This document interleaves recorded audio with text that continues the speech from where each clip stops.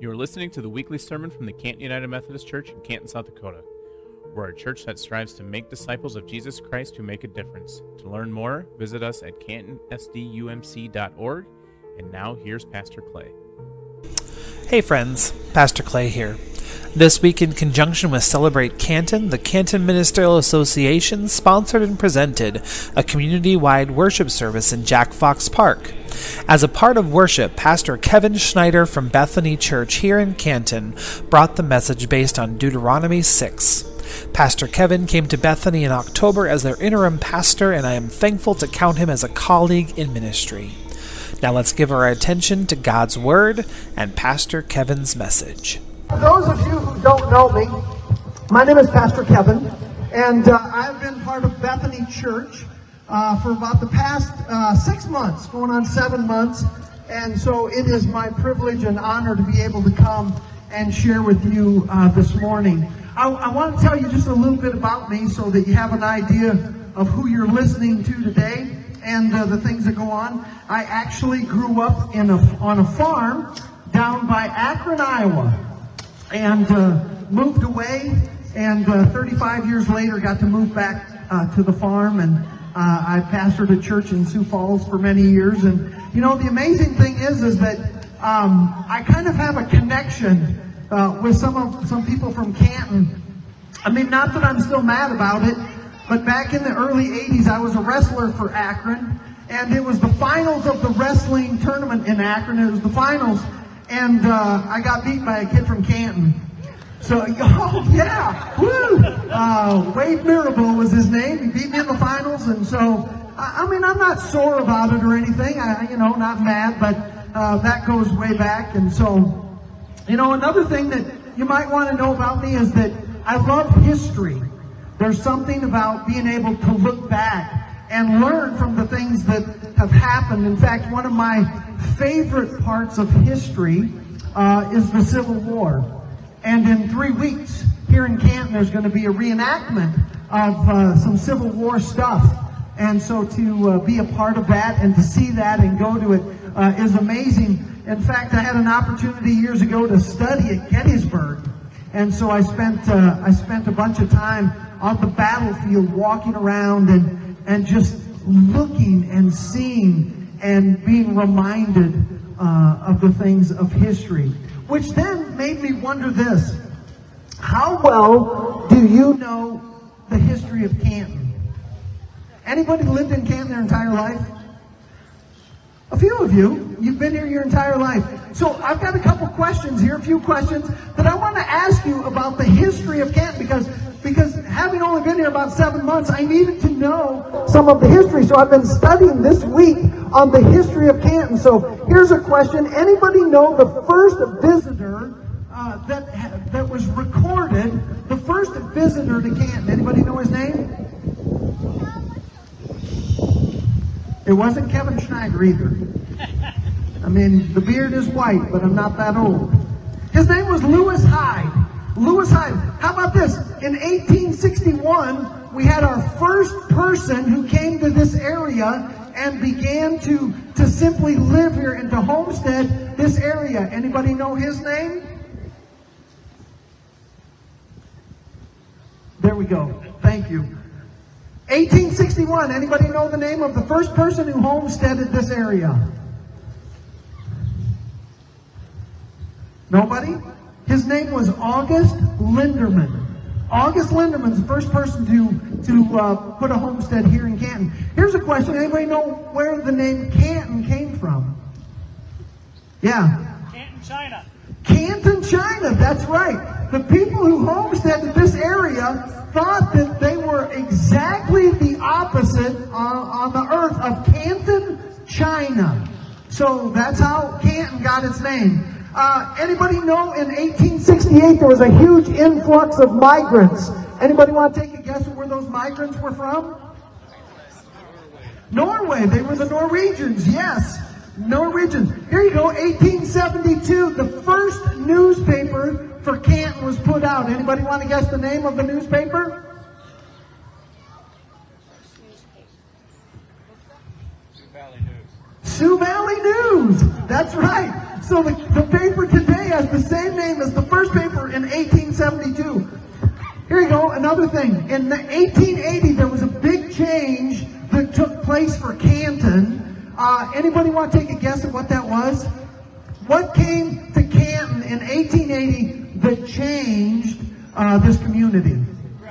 The railroad. Yes, it was the railroad. It was called the Chicago, Milwaukee, St. Paul, and Pacific Railroad. It crossed the Big Sioux River, which was a big deal in 1880.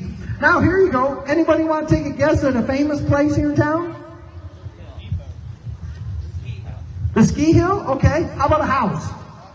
What's the mansion here in town? The Kennedy Mansion. How about the not so famous building here in town that many people are trying to forget? Hiawatha Asylum. Yes, the Hiawatha Indian Insane Asylum that many people try to forget. And then one more question for you. How many churches are there in Canton? 8. Close. 8, a little more. 10, a little more. 11. You guys are close. Everybody's kind of around it there. So 11 different churches would call Canton home. Again, just some of our history of the town and the community of Canton. We are 3,000 plus people who call Canton home now. And so I wondered this, is history, or the history of Canton, is it important? Does it make a difference if we know any of that? For many of us, we would say this, well, it's really not a matter of life and death, right? But there is something to knowing where we came from. There's something about knowing the past, something about knowing our history that I think is important for us. And in fact, that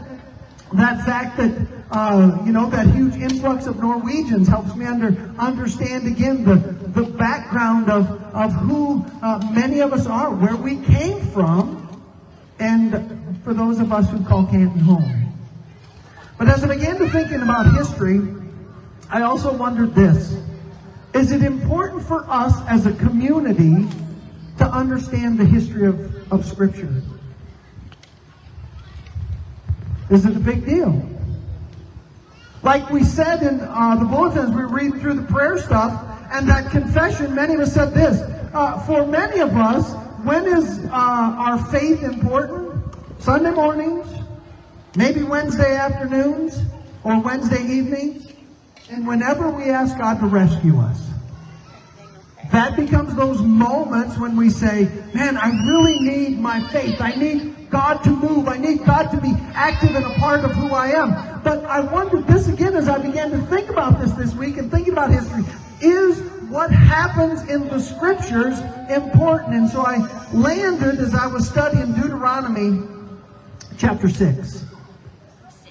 Deuteronomy chapter 6. Today we're going to look at verses 4 through 12. And if you brought your Bible, I invite you to open it with me and look along. Because honestly, this part of Scripture in Deuteronomy chapter 6, it was written by a man by the name of Moses.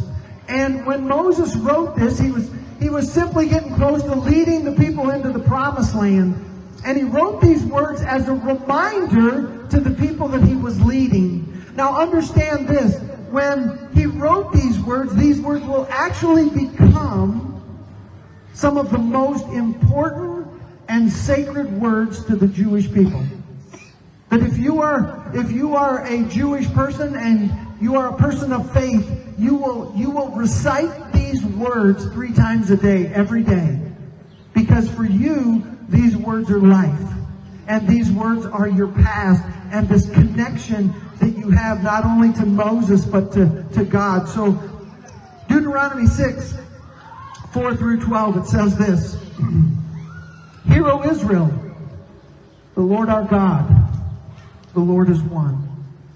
Love the Lord your God with all your heart, with all your soul, and with all your strength. These commandments that I give you today are to be upon your hearts. Impress them on your children.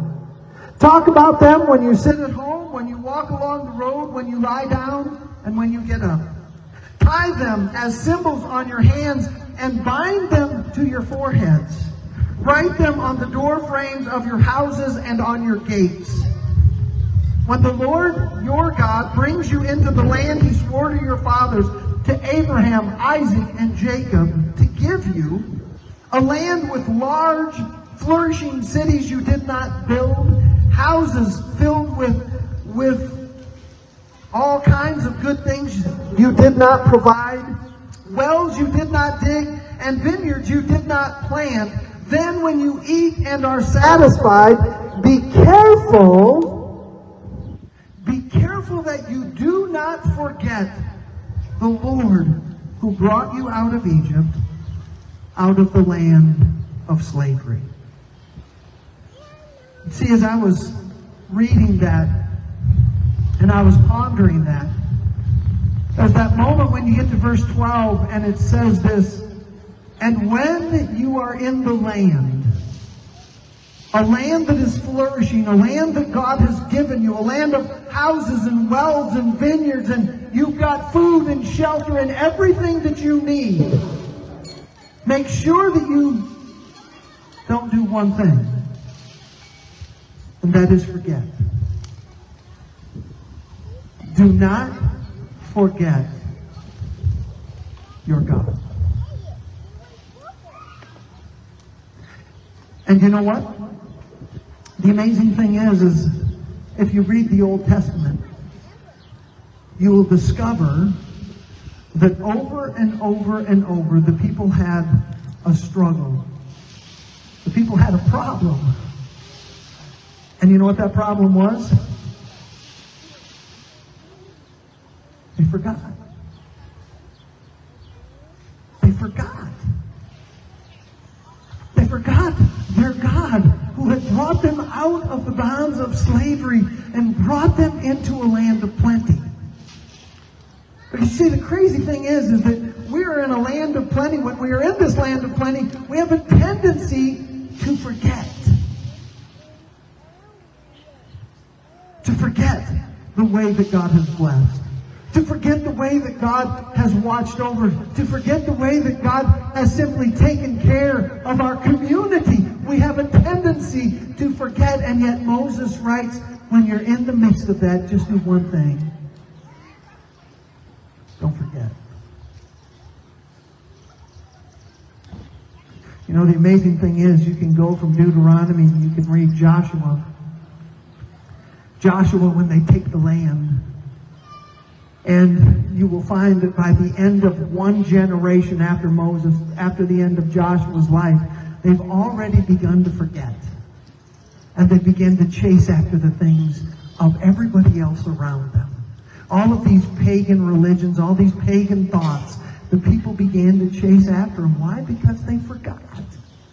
And we look and we say, how is it possible that in one generation we could forget? In 1967, Ronald Reagan, in one of his speeches, he said this. He said, freedom. We are one generation away from extinction when it comes to freedom. Think of what that means. We are one generation away from losing freedom. Why? Because we forget. We forget the cost and the price that was paid. And yet Moses says, when I bring you into the land of plenty, do not forget.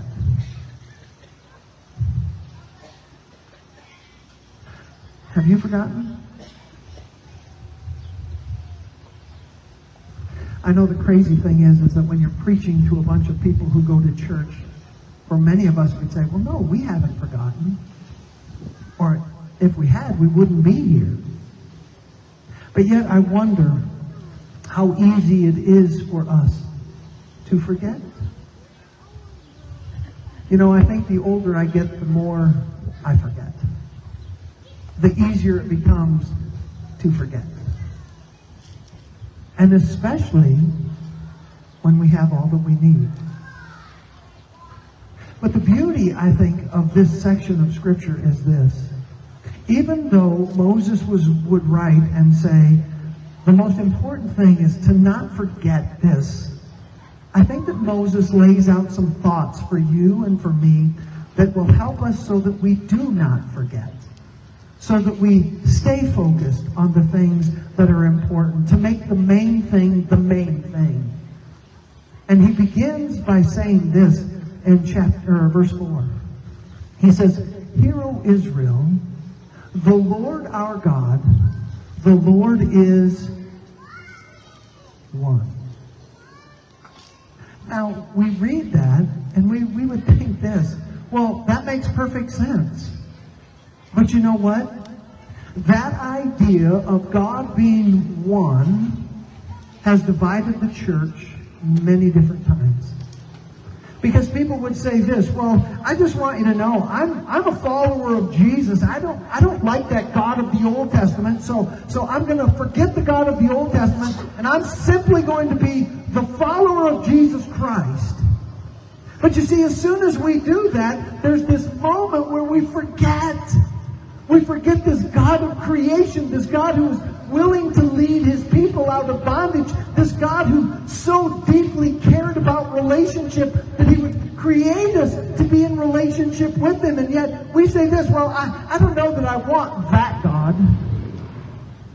Or for some of us, we would say this, well, I understand God the Father, the Creator. I like that. I like Jesus.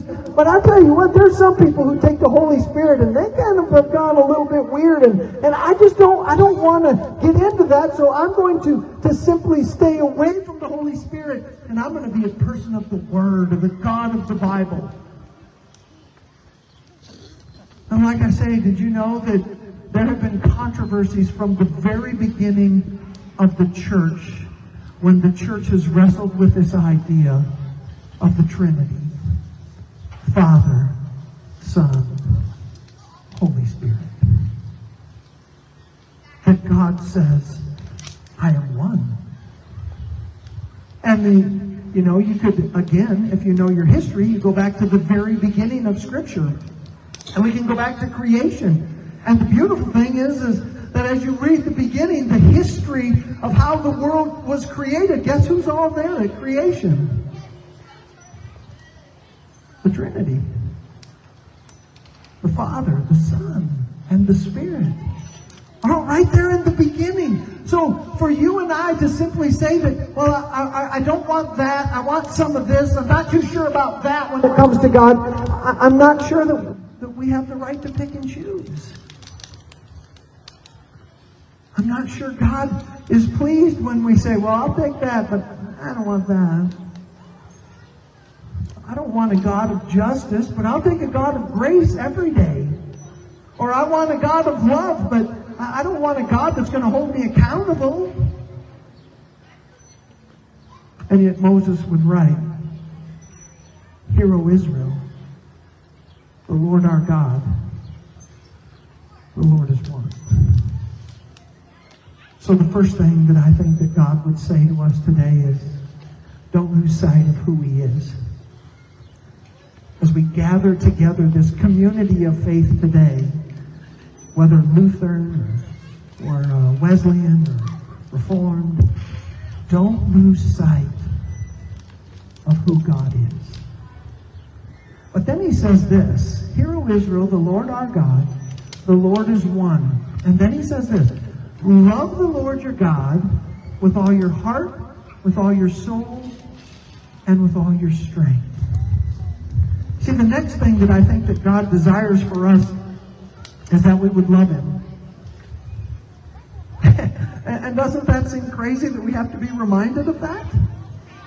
That we say today as we gather together to worship, one of the most important things we can do, number one, is to realize who God is, but then to say this, to love God. To love God. He invites us into this relationship so that we might be in love with him as he is in love with us. And so love the Lord your God with your heart, with your soul, and with your strength. You see, I'm not sure that there's any part of us in the midst of that where we would say, well, I can keep this part of my life for myself. God, you can have all of this, but this part right here is mine. And I will do and choose to do with this section of my life whatever it is that I choose to do. I'm not sure that's what Scripture says.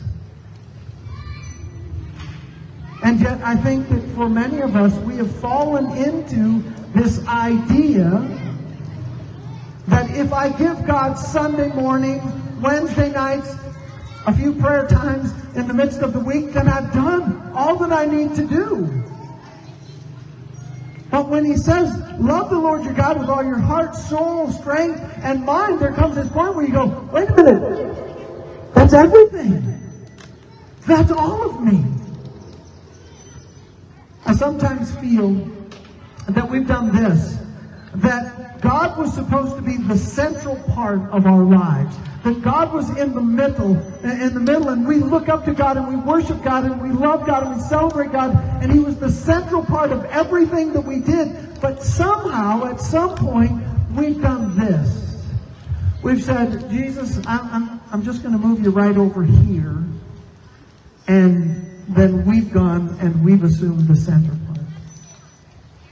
Because you see, for many of us in our lives, everything flows from us. We've got things like work, we've got family, we've got our jobs, we've got our leisure activities, we've got vacations, we've got bills to pay, and then we just simply said, hey God, is it all right if I'm just going to slide you right in here between job and family, and I'm going to give you this spot right here, God, and it's going to be all yours. And Jesus, you can have this spot right here. But all of this stuff, this is stuff I have to take care of. But when we read this,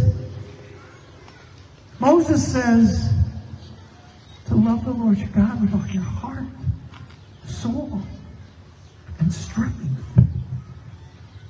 God never desired to be moved out of the central position and for us to assume that position. Because guess what?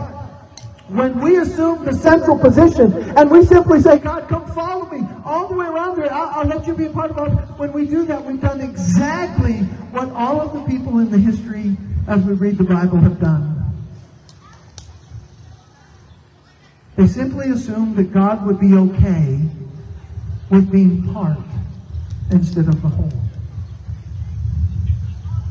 And maybe today you come here and you might begin to look at your life, and you might begin to think about the things and the history of your life, and you're going to discover that you kind of moved God out.